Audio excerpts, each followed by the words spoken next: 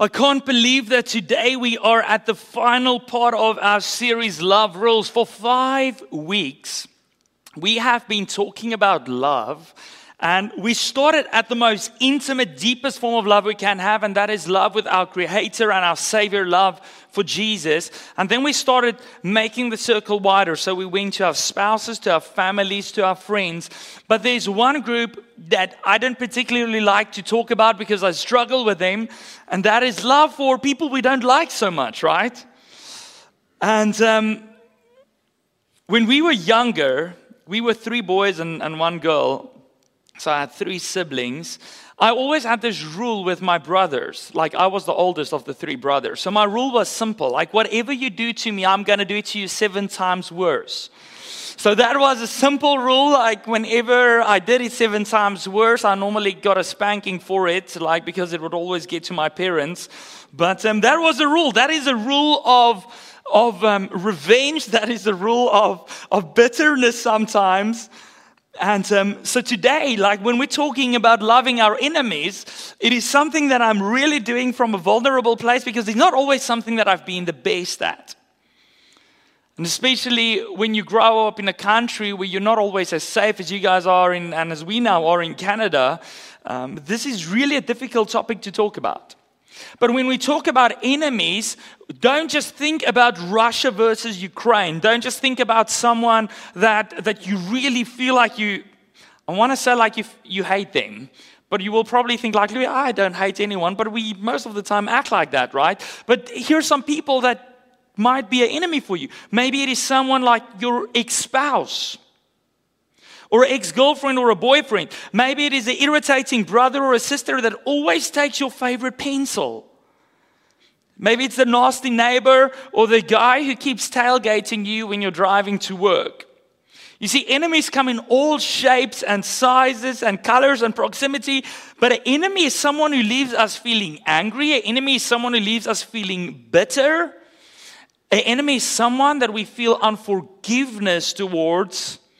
And it's normally someone that when we think about them, we think in the sense of vengeance. I stay awake at night because I think about how I'm going to get back at them for whatever they did to me. And I named a couple of personal ones, but sometimes it is as simple as that, the conservatives versus the liberals. And I hope we have both in our church, because Jesus' kingdom is bigger than a conservative or a liberal. Sometimes it's the vaxxers against the anti-vaxxers or the maskers against the anti-maskers. And we've got all of these issues. Maybe it's not even someone physical that just irritates you with their ideology. But maybe it's someone just like Putin. We have nothing to do with him. But we all feel angry because he attacked someone that we feel like we're innocent in the matter. Maybe it's ISIS, whatever it might be. Enemies come in all shapes and sizes. So when I talk about this today, we need to think a little wider than just the obvious enemy. So our topic today, the final part of our series, and I'm sure you guys are like, I'm so thankful we're stopping here, because if we had to go a step further, I don't know where we would be. But our final stop in this journey is loving your enemy. Loving your enemy. And as I already said, I am no expert here. It's something I'm struggling with.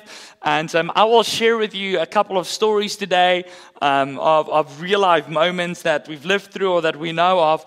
But Jesus had some very, very direct things to say about loving our enemies. We read it in Matthew, we read it in Luke. Paul spoke about it in Romans. So throughout the Bible, we get this idea that loving our enemies are actually quite important. So if you've got your Bibles with you, please turn to Luke 6. We're going to work through it. So if you've got your Bibles, keep it open. If you don't have a Bible, there's one in the back. You can download it on your phone. Just search for the Bible app. You will find it. And while we're busy with that, can we get some lights on the balcony, please? So Luke 6, we'll be reading from verse 27 to verse 36. 27 to 36. And Jesus starts out this way. He says, to all who are listening. So this is like a phrase where he's trying to grab your attention. That could be said something like this. Please listen carefully to what I'm going to say now. And then he starts with this. Love your enemies. I'm like, Jesus, couldn't you have started me out a little like softer than just like love your enemies? Like we could have built up to that, right? It's like, love your enemies, do good to those who hate you, bless those who curse you, and pray for those who mistreat you. Here is the part that I probably struggle with the most. If there was one or two verses that I could have left out of the Bible, this would have probably been it. If someone slaps you on one cheek, turn to them the other also. If someone takes your coat, do not withhold your shirt from them. Give to everyone who asks you. And if anyone takes what belongs to you, do not demand it back. Do to others as you would have them do to you. If you love those who love you, what credit is that to you? Even sinners, even people who don't know Jesus, love those who love them.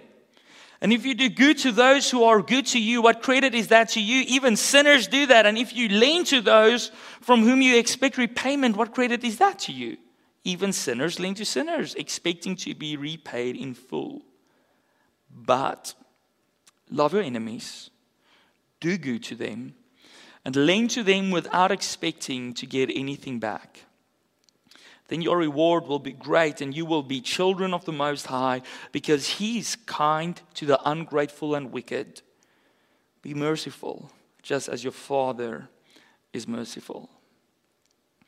Now, for the last 4 weeks, and today the 5th week, we followed the same pattern every week. Because love rules is like a double play on the word, right? Love is beautiful. Love rules. Like there is nothing in the world as beautiful as love. That is why every song, almost every song written, every movie made, always has love thrown in there somewhere. Because love is truly beautiful. So every week we looked at the beauty of what love is supposed to be. Then we looked at the problem. Why doesn't love always look that way? And then we said, okay, what is God's rules for love to keep our relationships in that place where love is as beautiful as it should be?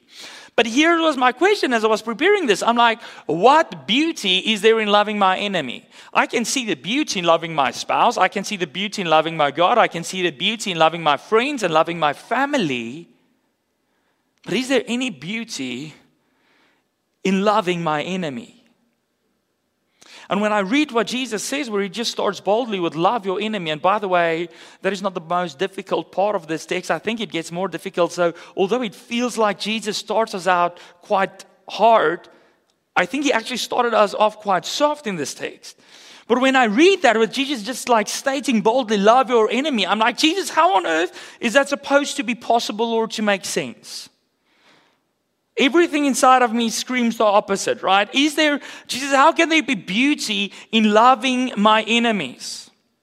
And as I started thinking about it and I started reading the text and I started looking at what God says throughout His Word, with most of them, I just said like, this is the beauty of love, right? I want to give you 3 things today that I believe make loving our enemies really beautiful. And then we'll look at why we struggle with it. So first, let me tell you why I believe it is beautiful to love our enemies. Because one, when you love your enemies, it will deepen your relationship with God.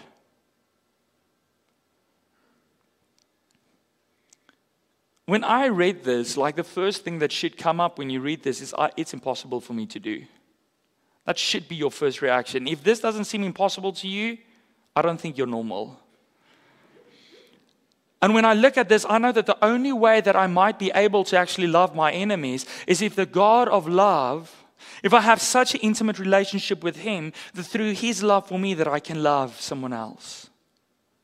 So by just trying to love my enemy, I have to rely on God more. I have to invest in my relationship with God more, and my relationship with Him will grow. See, I will start to live more like Jesus. In verse 36, how did He end? Be merciful as your Father is merciful. So in order to be merciful to my enemies, what do I have to do? I have to learn God's mercy in my own life in order to reflect that to someone else. So as I'm trying to love my enemies, I start to live more like Jesus. As I start to live more like Him, I start to learn something about His love. You see, because grace is free, but it was never cheap. Jesus gave His life for us. But the problem is, especially if you grew up in a Christian home, is like grace was preached constantly. I grew up with the word. I know what it means. And I'm like, yes, Jesus gave His life for me, without it always moving from head knowledge to heart knowledge, without really realizing what does grace actually mean. And Romans 5 verse 10 tells us that God loved us while we were still, guess what the word is? enemies of God. So suddenly I'm not just growing closer to Him and living more like Him because I need Him to love my enemies. But suddenly, as I'm struggling with loving this person that hurts me, that frustrates me, that drives me insane, suddenly in that moment, my knowledge about God's love for me starts to move from my head to my heart. Because I see how difficult it is to not only love someone that's your enemy, but to die for someone that's your enemy. That's a different level. And Jesus died for us while we were His enemies, while we didn't think about Him, before we even knew that sin was sin, when we didn't care about God. Like if you're here today and this is your first time, you're like, I'm just trying to figure out if this Jesus thing is even real. I want to tell you, He has died for you, even though you're still not searching for Him. He's already pursuing your heart. So we learn something about His love for us, but then also we start to show His love to the world. It's interesting when Jesus spoke about His followers, He didn't say that people will know we are Christians because we gather in a church on a Sunday. He didn't say people will know we are Christians because we wear a cross around our neck or because we tell them that we are Christian. How did Jesus say, well, people will know that we are followers of Him? In John 13, verse 33, He says, people will know that you are my followers when you love each other. So our love is so radically different to that which the world has for other people that it is the one marker that no one else except for true followers of Jesus can have. So the first beauty of it is that it deepens our relationship with God. But the second beauty is that it also does something beautiful inside of me. It changes me. I once heard this quote years ago when I was trying to figure out how to really work through forgiveness. I will one day tell the story in a message about that. But I heard this quote that said, unforgiveness and bitterness is like drinking poison and hoping the other person would die. Guys, you can be mad at Putin all you want. He doesn't care. But you might be poisoning your own soul. In Romans 12, where Paul writes basically what Jesus just told us, how we should love our enemies, in that piece in Romans 12, guess how Paul ends his off? Romans 12:21, you hopefully know this by heart. It says, don't let evil conquer you, but conquer evil by doing good. You see, when we have enemies that we are bitter at, which we struggle to forgive, and we want to take vengeance, that is evil taking me over. That is me turning into my enemy. So when I make the choice to say, God, I need you to help me love my enemy, not only does it deepen my relationship with God, but it changes something inside of me. It helps me to overcome evil. It helps me to not turn into the person that I hate. But the third thing is, it changes our enemies. That's the beauty of this. Guys, if we don't pray for our enemies, who will do it? If the Christian church doesn't pray for Russia and for Putin, who will do it? And let me add on to that, if we don't pray for our enemies, how will they ever change? Because I believe that we can try to effect change through laws and through policing and through all kinds of structures, but true heart change doesn't come through rules. True heart change comes when my heart actually changes because Jesus does something deep inside of me what no law could ever do. So if I don't pray for my enemy, who will? If I don't pray for them, how will they change? If I don't show goodness to my enemies, how will they ever see it? Romans 12 again says in verse 20, don't take vengeance. Instead, if your enemies are hungry, feed them. If they are thirsty, give them something to drink. And then they say this, in doing this, you will heap burning coals of shame on their head. Now, there's a reason why I end with this, because if I read the part of burning heaps of coal, you're like, okay, I will love them just for that fact. You see, that burning coals of shame that's on them is not there just to shame them. It is there to help them to see the error in the way and to find Jesus in the process and to turn away from the wickedness. You see, there is beauty in loving our enemies. And it might not be as obvious as the others, but loving your enemies keeps you from becoming like them and releases them from the prisons of their own hatred. But there's a problem, right? There's a problem that it's not, we don't get to do this every day. We really struggle with this. I struggle with this. And I'm like, what is the problem? And I think it kind of lies on two levels. One is the thing that we've been talking about constantly throughout this series, and that is me, myself, and I. It is that in the world we're living in where it's survival of the fittest, where it is about me achieving all that I can, where it is about me getting everything that I feel is owed to me, where it's about consumerism and all of that, we got to a place where I don't have to love my enemies because I am first in line. Why should I love someone if they don't love me? Why should I do good to someone if they don't do good to me? And then on the back of that, the world started to tell us, don't waste your time loving bad people. It's interesting that I've heard a line of another religion so often in movies, on people's Facebook, and that is the word karma. Don't worry. Karma. They will get what's coming to them. So don't waste your time on people. If they're bad, it will just come back to them. If they don't tolerate me, I don't have to tolerate them. If they don't agree with me, it gives me the right to hate them. If there's nothing good in the relationship for me, I can just cancel it. I can just move on. So I think we struggle because we've adopted that way of living. And it was not just something for us, but it is something that has happened throughout the ages where we believed that this was the way to live. But Jesus says in verse 32 to 34, he's like, how are you different to people who don't know me when you only love those who love you, when you only lend to those who will repay you, when you only do good to those who will do good to you? It's like that is literally what every person in the world does. You don't need Jesus for that. And that is the problem with our world, right? Is that we only love the people who love us. We only care about the people who care for us.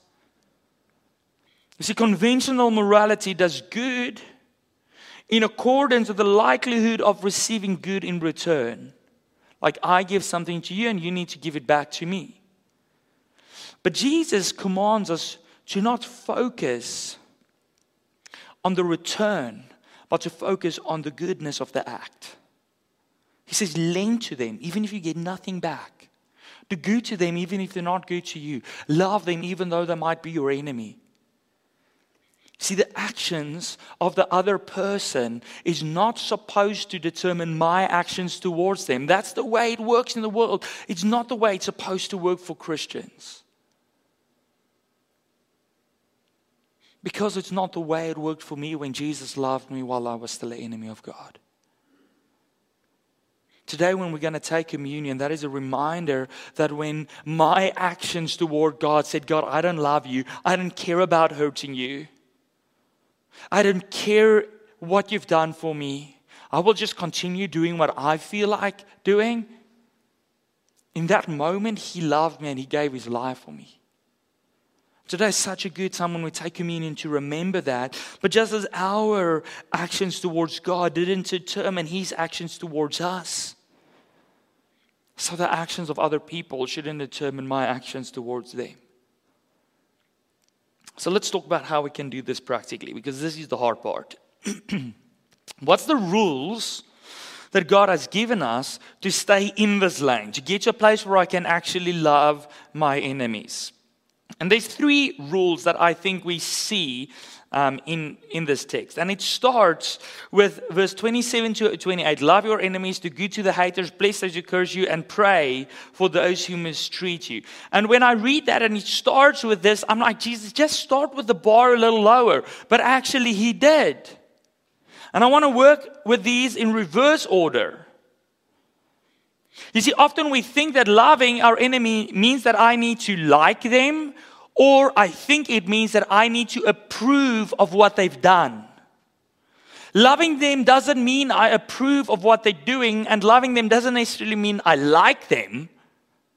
But loving them means that I do good to them, and it starts with this. Like, how do I do good to someone who's really been bad to me? Just like, you pray for them. Because when I do not have the human ability to love someone that's really my enemy, the least and the easiest thing I can do is to just pray for them. And sometimes it's a prayer that starts like this: Jesus, this person has really hurt me and really makes me angry. And I really struggle to love them. So please help me. That's where it starts. The second thing from the reverse is bless those who curse you. I'm like, new market drivers are fairly nice. Like, you can do kind of like whatever you want on the road and you just say sorry and they're like, don't worry. South Africa doesn't work that way, okay? It's like every man for himself. It's like full out war on the roads. And you always have these random people who just like throw you a sign or like tailgating you or doing something, and then my blood starts boiling. I'm like, what is easier to when they curse you, to just like, I bless you, buddy. It saves you from your blood boiling, right? It saves you from rolling your car. And I think like that's why Jesus started. He's like, I know you're going to struggle. So one, just pray for them. Even if it's like, Jesus, I struggle to love them. Or Jesus, help them to not be so, whatever it might be. And then to just bless them. Like, bless you, buddy. I hope you travel safe, despite your crazy, reckless driving. And then he says, do good to the haters. Now you see, now it gets more difficult. Like, doing good to the haters and loving our enemies gets more difficult. But he gave us some time to build up to something. But this is what I've learned. And this is the first rule of love, is that small acts can lead to big change. By just praying for someone, by just blessing someone that said something wrong to me, I could be diffusing a situation. I could be changing myself. I could be changing their heart.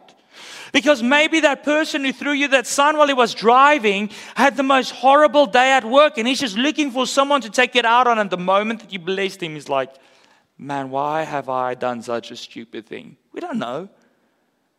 But never underestimate how a small action can affect a big change.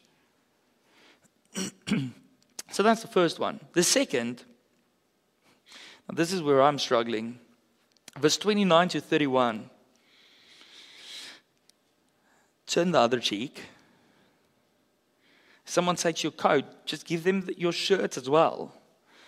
If they take your stuff, don't demand it back. I'm like, man, Jesus, I feel like you're going too far, right? I don't think there's anyone who doesn't struggle with those verses. I think there's been so much written about it because we try to figure out exactly what did Jesus mean by that, and then we try to like work our own agendas and our own ideologies into it.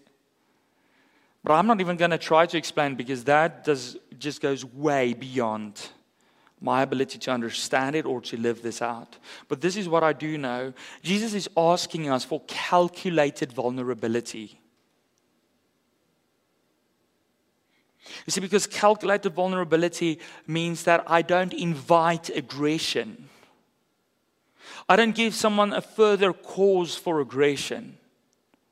This is not that I'm passive or that I'm too weak to stand up for myself or that I've got floppy arms that I can't do anything.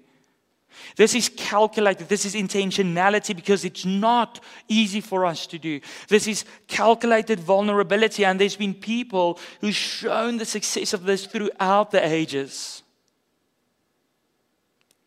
Gandhi was born in India, but he said he was made in South Africa when he was there, and he went back to India, and his calculated vulnerability led to the liberation of India from British rule. Martin Luther King Jr., his calculated vulnerability led to massive gain for civil rights for black people. And when I name some of these names, I'm not saying any of these people were perfect. I'm just giving you examples of how calculated vulnerability can lead to change. For decades, There was peaceful demonstrations and prayer for peace in former East Germany. And that broke the ground for the fall of the Berlin Wall. And at the end of the day, the collapse of the Soviet Union. The Truth and Reconciliation movement in South Africa after the fall of apartheid, which means separation, living separately, that spared our country from a bloodbath that could have just been a civil war.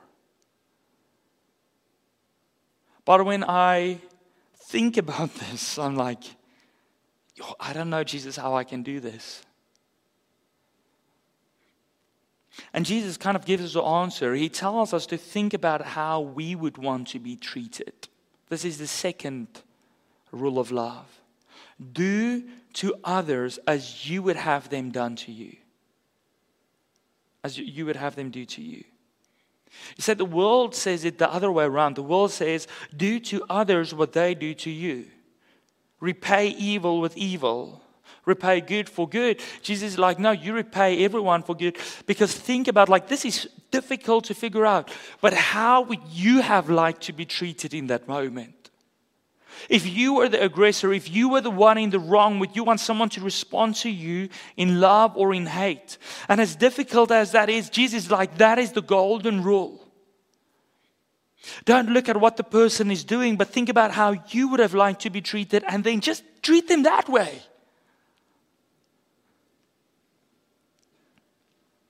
And this is not just about refraining from doing evil.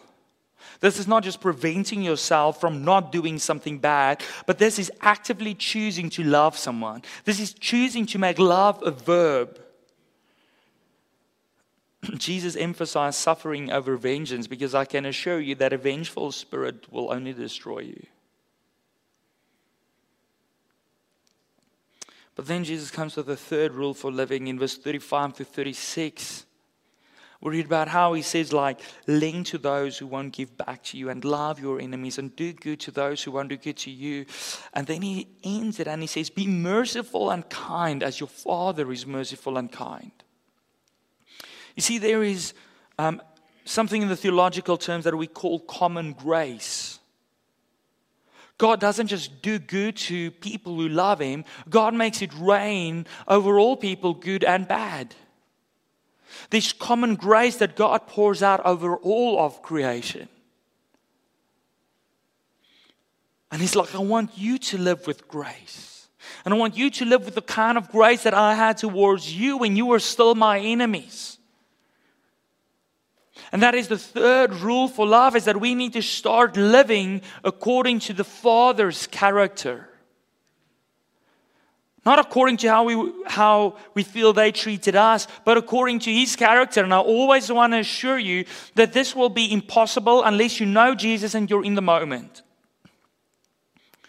There was, in 2010, a famous South African gospel singer, Louis Brits.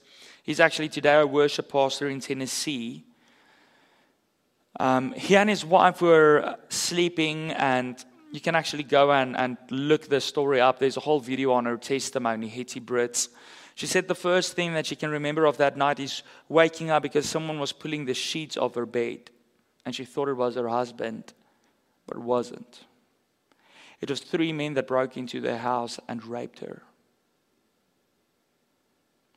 And it made headlines everywhere because this famous gospel singer and his wife, because she was raped. But what was crazy to me is that the outrage wasn't so much about that wrong evil that happened. You know what the biggest outrage was about?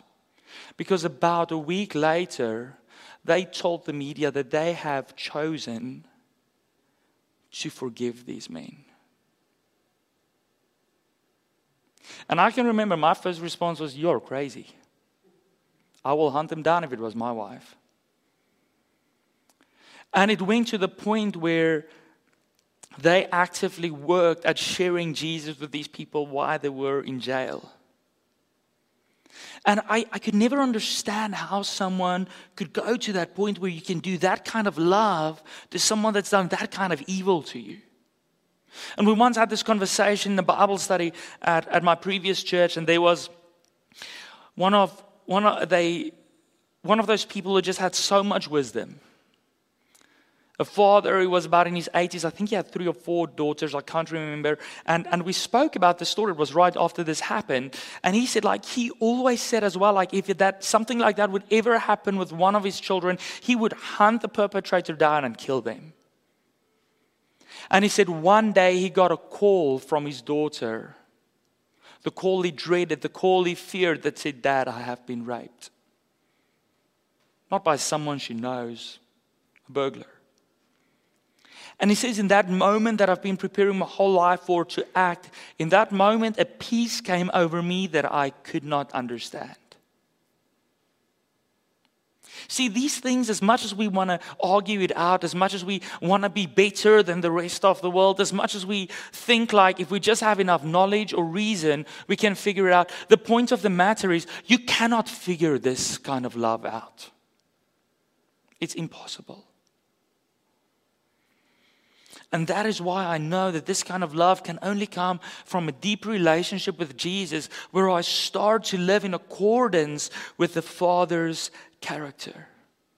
See, these commands are non-intuitive. It is behavior that doesn't come naturally to us, no matter how disciplined you are.